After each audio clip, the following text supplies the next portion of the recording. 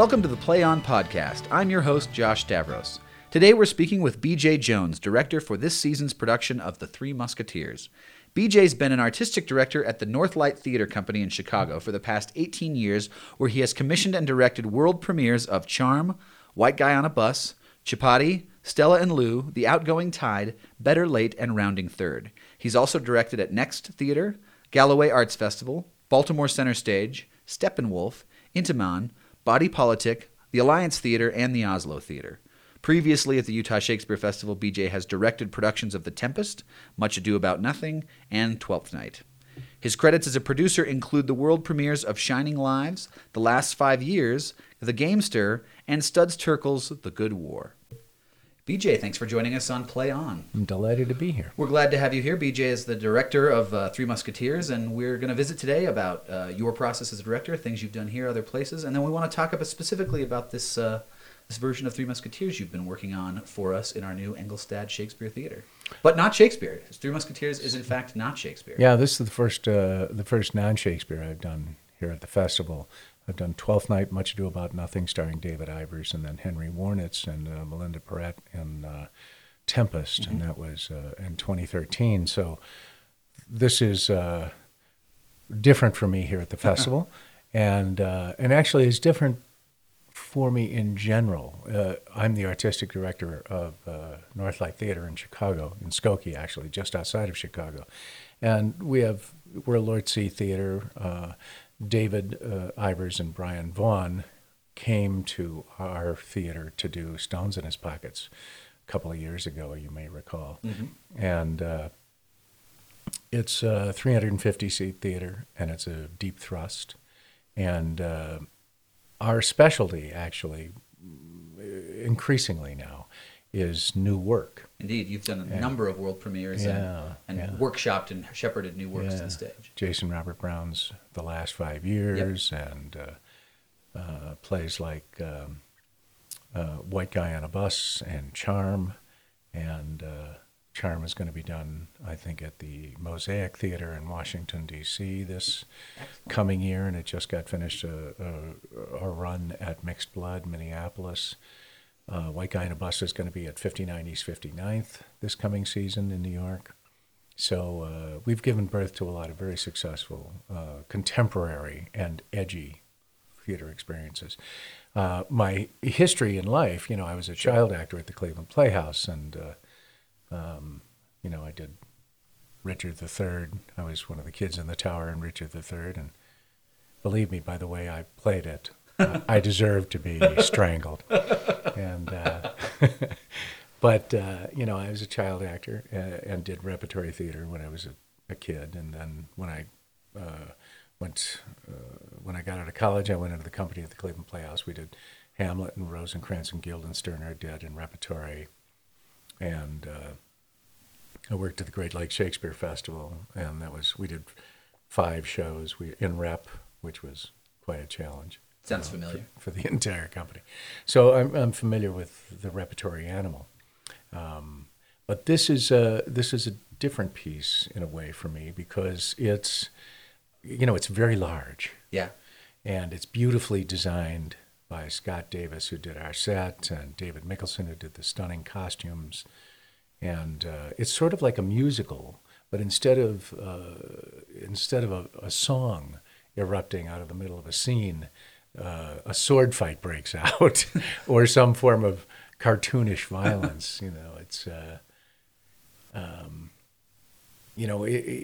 Ken Ludwig was commissioned by the Bristol Old Vic to do this. They were going to do Treasure Island, but there was a theater in London that was going to be doing it on the West End, so Bristol Old Vic flipped their commission and asked him to do something else, and he came up with The Three Musketeers. And it was wildly successful for them. And it's been done all over the country, and it's been done in England quite a bit. And our friend Blake Robeson, who did Pride and Prejudice here at the festival, directed it at Cincinnati Playhouse in the Park. It really engages an audience. Mm-hmm. It's great for families. But it was unusual because of the size of it for me. It was quite something to get our arms around.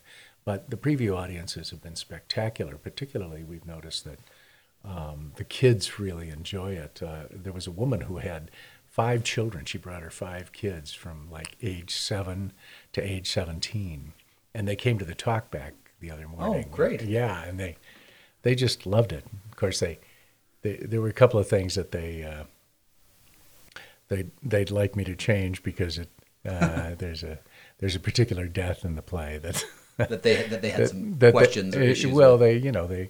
they fell in love with the character, so they didn't want the character to die, which shows you the kind of engagement that the audience has with the work.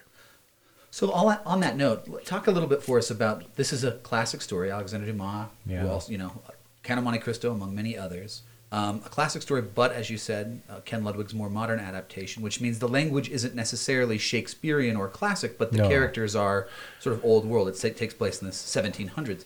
1625. 17th century. But it was written in the 1700s. His father was a general for Napoleon, and his father ended up being incarcerated. I think he used, not unlike Dickens. Sure. I think this is a worthy analogy. Not unlike Dickens, he used the political tenor of the time. He commented on the political tenor of the time by using the events of 100 years previous to make his political points. Dickens, of course, was reflecting on the working class and child labor, and it was serialized. Three Musketeers was serialized as well. Indeed. It was done in a magazine called La Siècle, The Cycle, and people couldn't wait to get it at their local bookstall to read the next episode. And I think I think the play is a worthy reflection of that style and that structure. It hurtles forward very quickly. It's very cinematic. Scenes, sort of collide and move forward quickly from one scene to the next. Frequently, we don't have time to even change a set because it's done by a gesture, a physical gesture that, just like the town of Mauriac is, represented by 3 townspeople and a sign. That's it, because we have to, move forward very quickly because it is like a movie. And an action movie. Beginning of the summer, I keep saying this when I go to the over to the talkbacks the next morning after our previews, and I keep saying that the beginning of the summer I saw X-Men, and I'm not given to those as a general rule, but I went to see X-Men and I went, holy cow, we're actually doing this in the rehearsal hall right now, because it's fast. Very funny, and sometimes very dramatic, and it switches back and forth very quickly. Well, in that sense, it sounds like that's a good analogy for modern audiences, is thinking of the Three Musketeers quite literally as a kind of comic book play. No question. And the serial and the characters, the adventure, all of those wonderful things that we love about comic books and comic book movies. Yeah, it's the X-Men meets Princess Bride. Awesome. And Isabel Bronstein, our dramaturg, refers to it as Princess Bride because that speaks to her generation, I think. And it's that kind of, there are huge caricatures, and then there are real characters that move you instantly and in short order. It's pretty interesting. The last 2 previews have been, I think, and I have another preview tomorrow night. So, but the last 2 previews have been quite an education for me as a director to watch. We really depend on our preview audiences to tell us how the play is doing, what they're feeling about it, and I'm gratified not just by the audience response in terms of humor, but the fact that they are connecting with the characters in a way that even surprised me. So You talked a little bit at the beginning. I love that analogy of this is a musical, but instead of musical numbers, we have sword fights. That Yeah. means that they are both frequent and I imagine fairly fun and intense. Yeah. Talk about when you're directing a show that has that much stuff in it beyond just the scenes and the characters, but you've got to work through the technical things like these fights. How do you approach them? Working with a fight choreographer from a storytelling perspective, what kind of conversations do you have? Well, last March, I'm from Chicago, and our fight choreographer and our set designer, Scott Davis, are all from Chicago. So we had our first meeting. I don't know if your audience is interested in this, but we had our first meeting here in the first week of December to talk about what it's going to look like. And I share a stage with Much Ado About Nothing and Henry V. So whatever we do has to be changed over that night after we're done with our performance for the next show. So we sit down with the set designer and we find out what key and common elements can be blended into the repertory in general. Then with my fight choreographer, who also did some of the fights in all of the fights in Henry V, and then of course some of the fun physical stuff in Much Ado About Nothing, I started talking to him once he came on board in March, I believe it was. We met at the Coffee Studio in Chicago and sat down for a couple hours and went through scene by scene to talk about what the violence wanted to look like. Mm-hmm. And when I say violence, I mean with a small V. The first act is a lot of really fun fights, and everyone has, there's a lot of laughter in those fights. But then the play gets progressively more serious as the stakes get higher and higher, as Cardinal Richelieu puts the clamps on the Three Musketeers, and in particular D'Artagnan, the Queen, and the Queen's sort of confidant, Constance Bonacieux, and using Rochefort, his henchman, and Milady, his female henchman, to disrupt the political structure because he's a power-hungry madman who's both funny and menacing.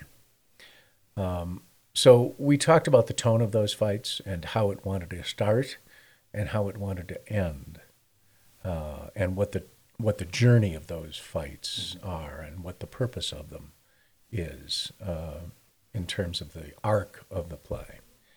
And then we get here, and I staged. He wasn't, David Woolley, our fight choreographer, wasn't here the first week. So the first week, I staged the first act as quickly as I could. I don't know if your audience knows this, but because I'm sharing a cast with two other plays, at least, I get 16 hours a week of rehearsal. Yeah.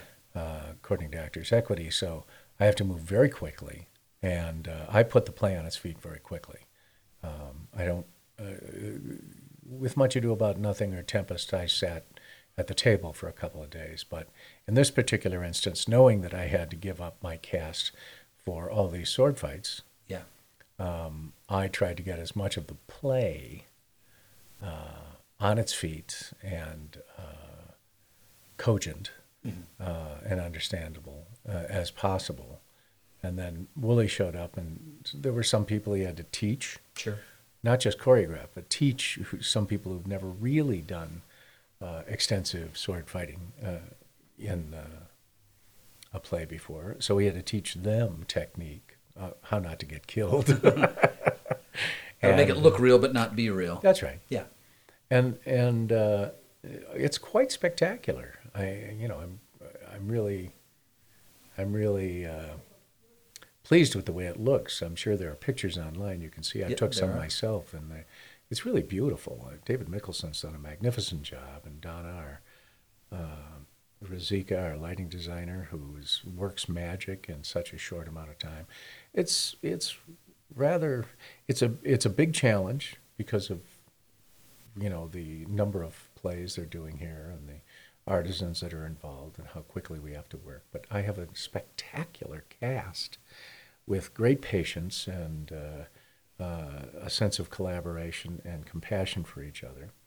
And I think your audience is really going to have a great time. Well, I can't wait for more of them to get here and see it. It sounds like the perfect blend of adventure and accessibility and fun, and as you say, the rich canvas of the time period and the work of the designers means that there's room for there's something sort of in the show for everybody beyond the whole season, that this is the kind of thing where something will connect with someone no matter their background or experience in theater. Yeah, and I think Ludwig's adaptation is in itself a sort of, when I grew up, they used to have these masterpiece comic books. Mm-hmm. And one of which, notably, was Three Musketeers. It's always a favorite. And when you look at Richard Lester's adaptation, a two-part adaptation, film adaptation of the Three Musketeers, it is both serious and comic book funny. I mean, Raquel Welch is in this film, and she's never been as funny. Maybe her finest performance. And who knew she was a kind of goofy comedic actress, Carole Lombard comedian.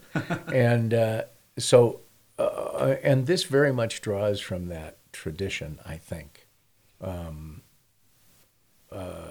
I think it's fitting that when you look at the three plays that are at the Engelstadt this year, that Henry V is heroic and huge and historically accurate.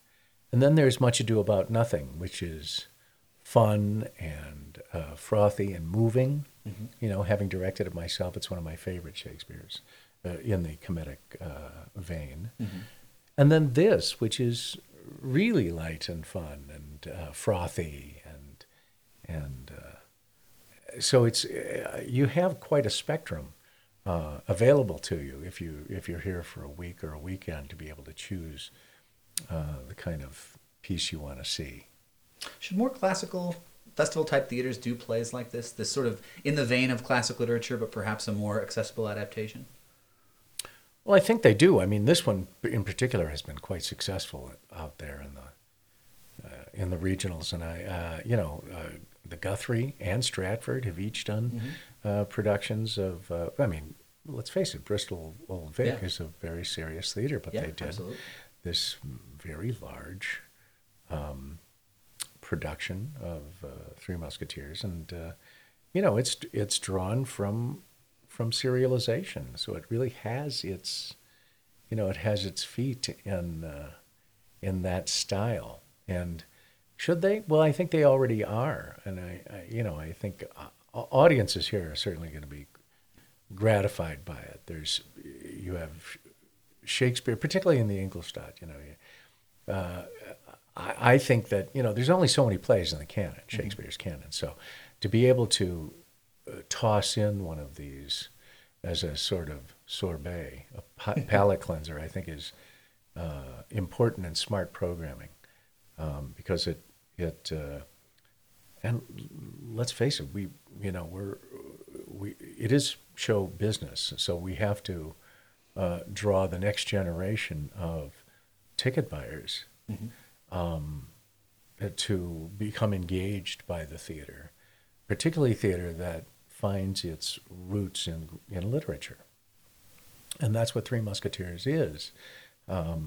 If you see a kid who's 8 years old sitting in one of the seats and he's engaged for 2 hours and 20 minutes, to get a kid in this day and age to sit and watch something for 2 hours and 20 minutes is a minor miracle. Indeed. And to get him started on theater is vital, I think.